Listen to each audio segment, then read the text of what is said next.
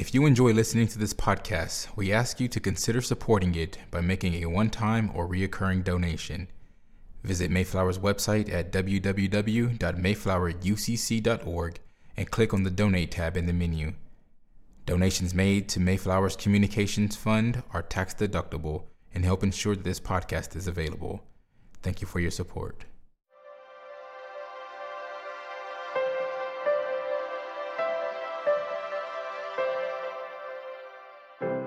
The sermon you are about to hear was preached at Mayflower Congregational UCC Church in Oklahoma City by the Reverend Dr. Lori Walke, senior minister at one of America's premier liberal Protestant pulpits.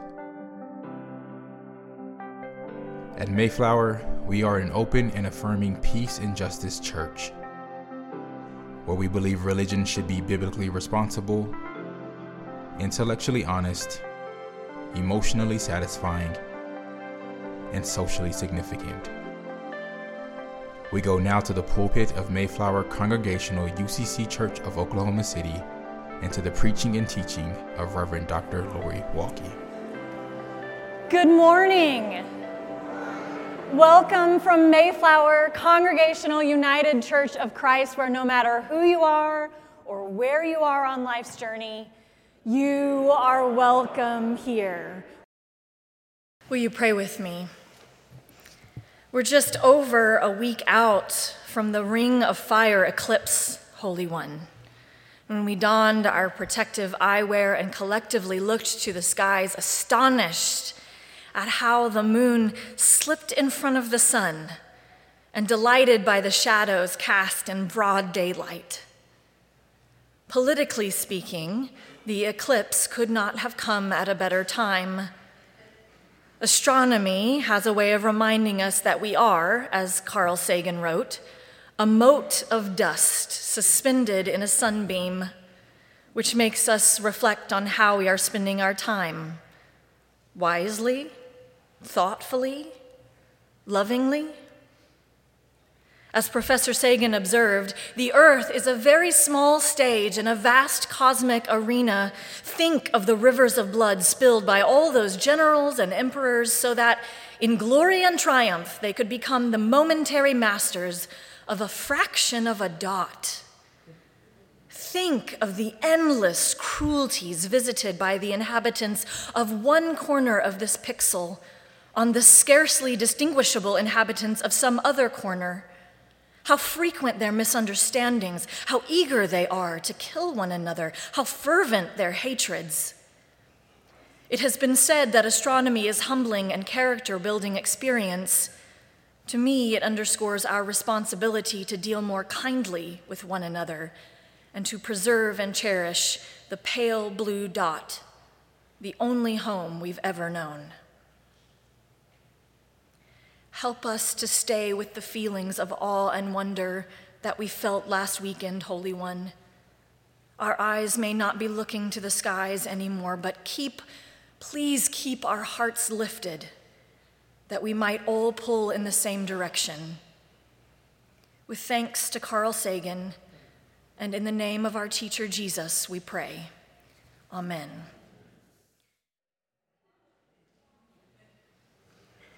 Our scripture lesson this morning comes from the Gospel according to Matthew, chapter 22, verses 15 through 22. Then the Pharisees went and plotted to entrap him in what he said. So they sent their disciples to him along with the Herodians, saying, "Teacher, we know that you are sincere and teach the way of God in accordance with truth and show deference to no one, for you do not regard people with partiality. Tell us, then, what you think. Is it lawful to pay taxes to the emperor or not?" But Jesus, aware of their malice, said, "Why are you putting me to the test, you hypocrites? Show me the coin used for the tax." And they brought him a denarius. Then he said to them, "Whose head is this and whose title?" They answered, "The emperor's." And he said to them, "Give therefore to the emperor the things that are the emperor's, and to God the things that are God's." When they heard this, they were amazed, and they left him and went away. Here ends the reading from our tradition. May God grant to us wisdom and courage for interpretation. The enemy of my enemy is my friend. That's what seems to be going on here when the Pharisees and Herodians team up to entrap Jesus. The Pharisees and Herodians are enemies, but Jesus is their common enemy, which is why we find them, according to Matthew, plotting together.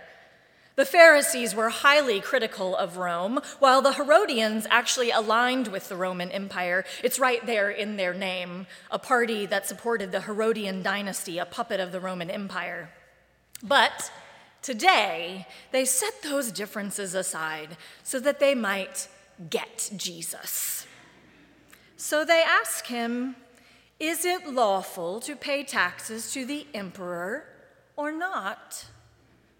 For those hearing the story for the first time, there is an urge to borrow a line from Star Wars Episode 6, Return of the Jedi. The character Admiral Akbar, while engaging an ambush on an enemy weapon, is informed that enemy ships have arrived, and realizing that the enemy army must be aware of their plans and prepared to defend itself, he exclaims, "It's a trap!" Indeed, Jesus, it's a trap. But Jesus knows. As theologian Debbie Thomas writes, the Pharisees of Jesus' day saw the tribute tax as a heretical and anti-nationalist capitulation to a pagan emperor, while the Herodians viewed refusing to pay the tax as sedition. Jesus understands that answering either way is a lose-lose proposition. He also knows that the question proceeds not from curiosity, but from pure malice. Though they approach him with flattery, "Oh, teacher, we know you are sincere." Jesus knows that their intentions are sinister.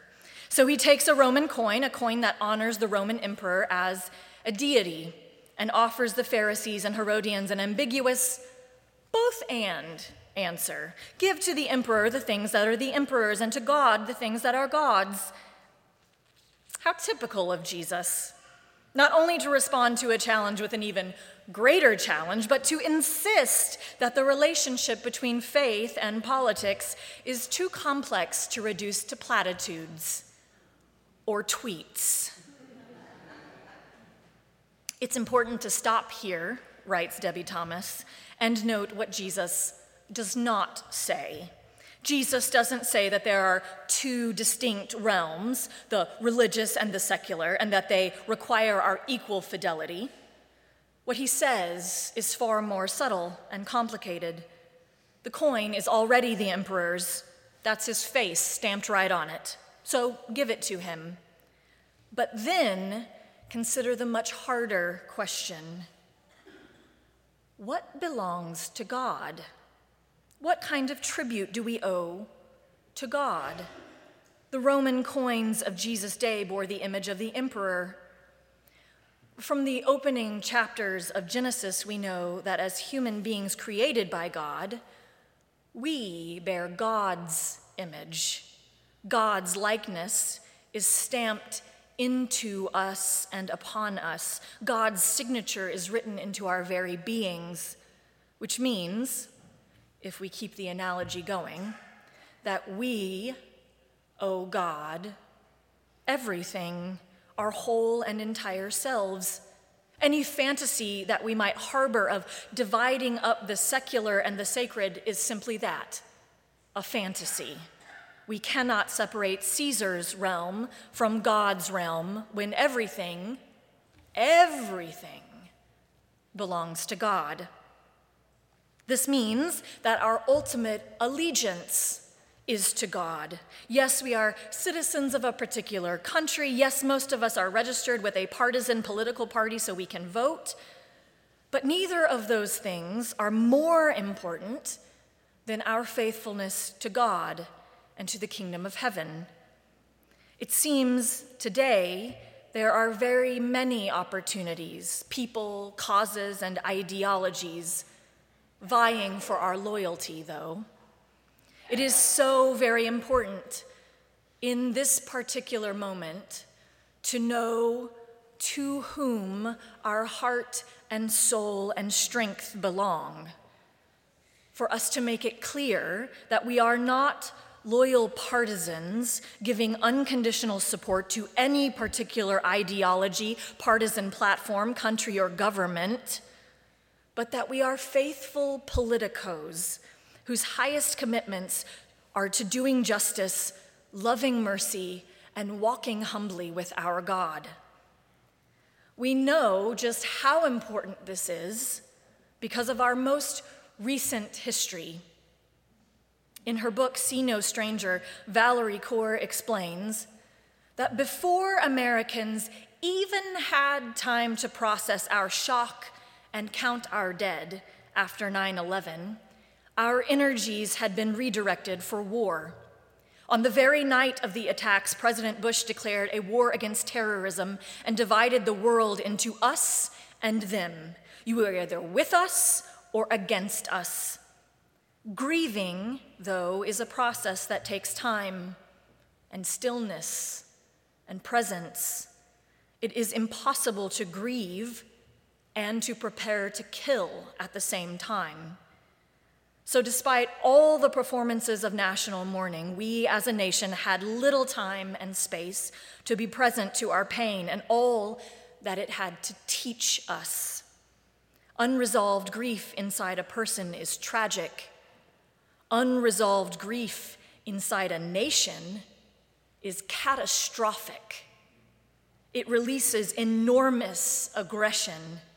In the name of the dead, the U.S. war on terror that began in Afghanistan would come to span at least 2 decades, 3 presidencies, and 76 countries, cost more than $5.6 trillion, and kill more than 1 million people, 1 million. And every year on the 9/11 anniversary at Ground Zero, we repeat the same words. Meanwhile, the same aggression that powers a perpetual war abroad has created new norms for hate and criminalization of Muslims and immigrants at home. It fueled the resurgence of a white nationalist movement that would, in time, overtake the highest office in the nation. It did not have to be this way. History is littered with the wreckage of mass violence on the scale of 9/11. But 9/11 was the first attack that occurred as a global televised experience, unfolding in real time for all the world to see. No tragedy has been so roundly condemned.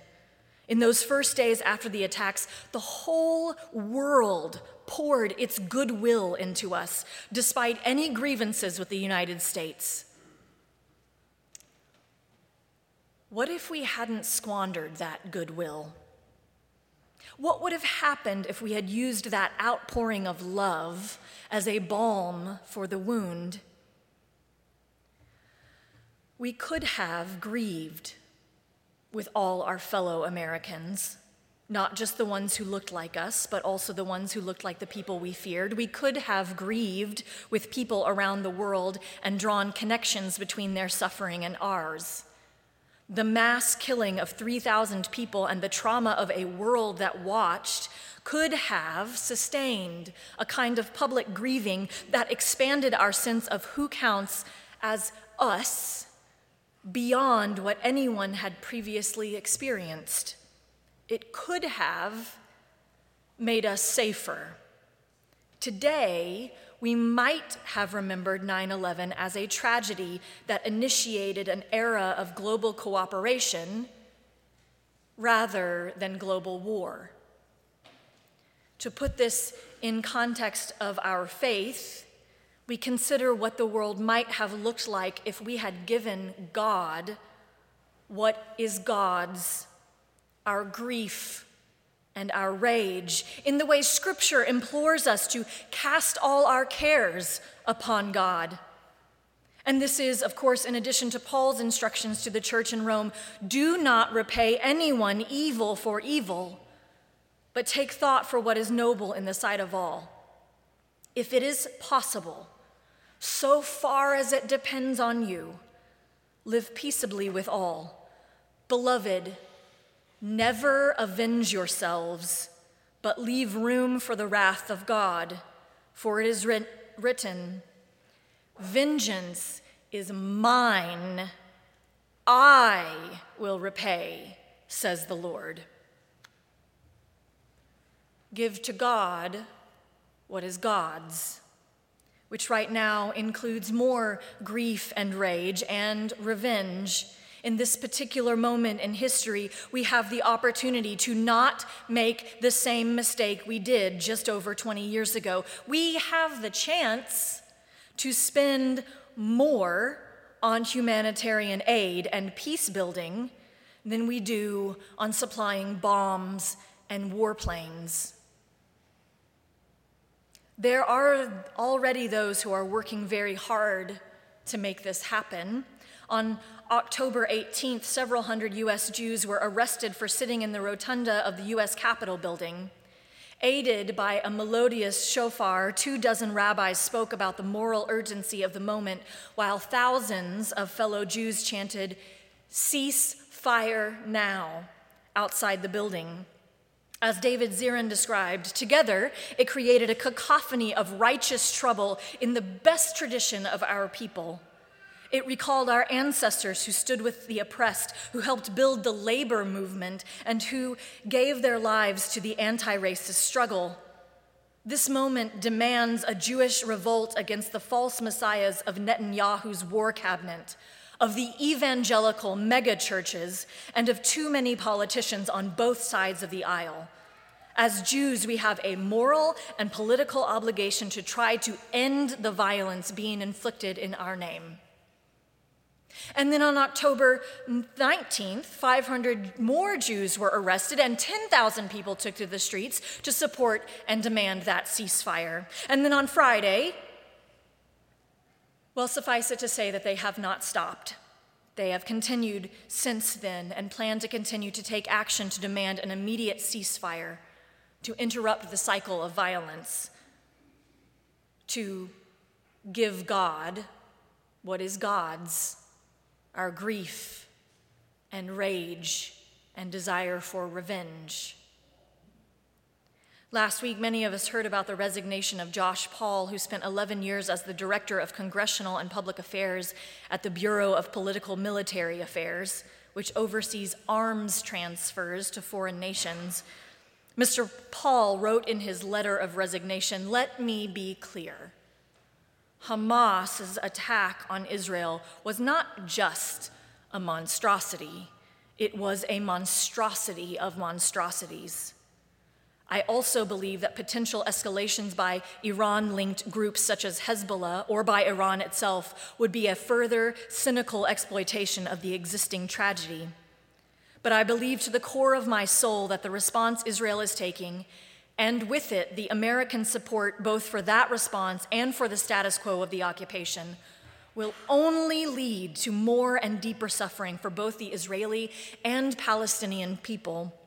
This administration's response, and much of Congress's as well, is an impulsive reaction built on confirmation bias, political convenience, intellectual bankruptcy, and bureaucratic inertia. That is to say, it is immensely disappointing and entirely unsurprising. Decades of the same approach have shown that security for peace leads to neither security nor for peace. The fact is, blind support for one side is destructive in the long term to the interests of the people on both sides.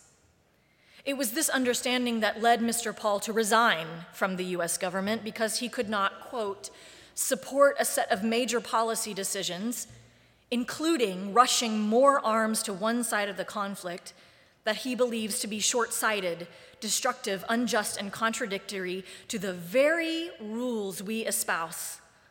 A world built around a rules-based order, a world that advances equality and equity, a world whose arc of history bends towards the promise of liberty and justice for all. If we want a world shaped by what we perceive to be our values, he continues, it is only by conditioning strategic imperatives with moral ones, by holding our partners and above all ourselves to those values that we will see it. It seems at the moment Ceasar would have us believe that we have just for war money, but not as much just for food money. I wonder which money is God's. Given the end of the story, one might think that Jesus got through to those Pharisees and the Herodians. After all, the text says, when they heard this, they were amazed. It sort of leads us to believe that they had a light bulb moment, an aha moment. But we know the rest of the story. Instead of changing their ways, they dug in their heels. Just over 10 verses later, the Pharisees are back, this time with another question they hope will trip Jesus up. As if they didn't hear anything he taught them. We might shake our heads at this, oh, those Pharisees. They just keep doing what they've always done. They never learn. Will they say the same about us?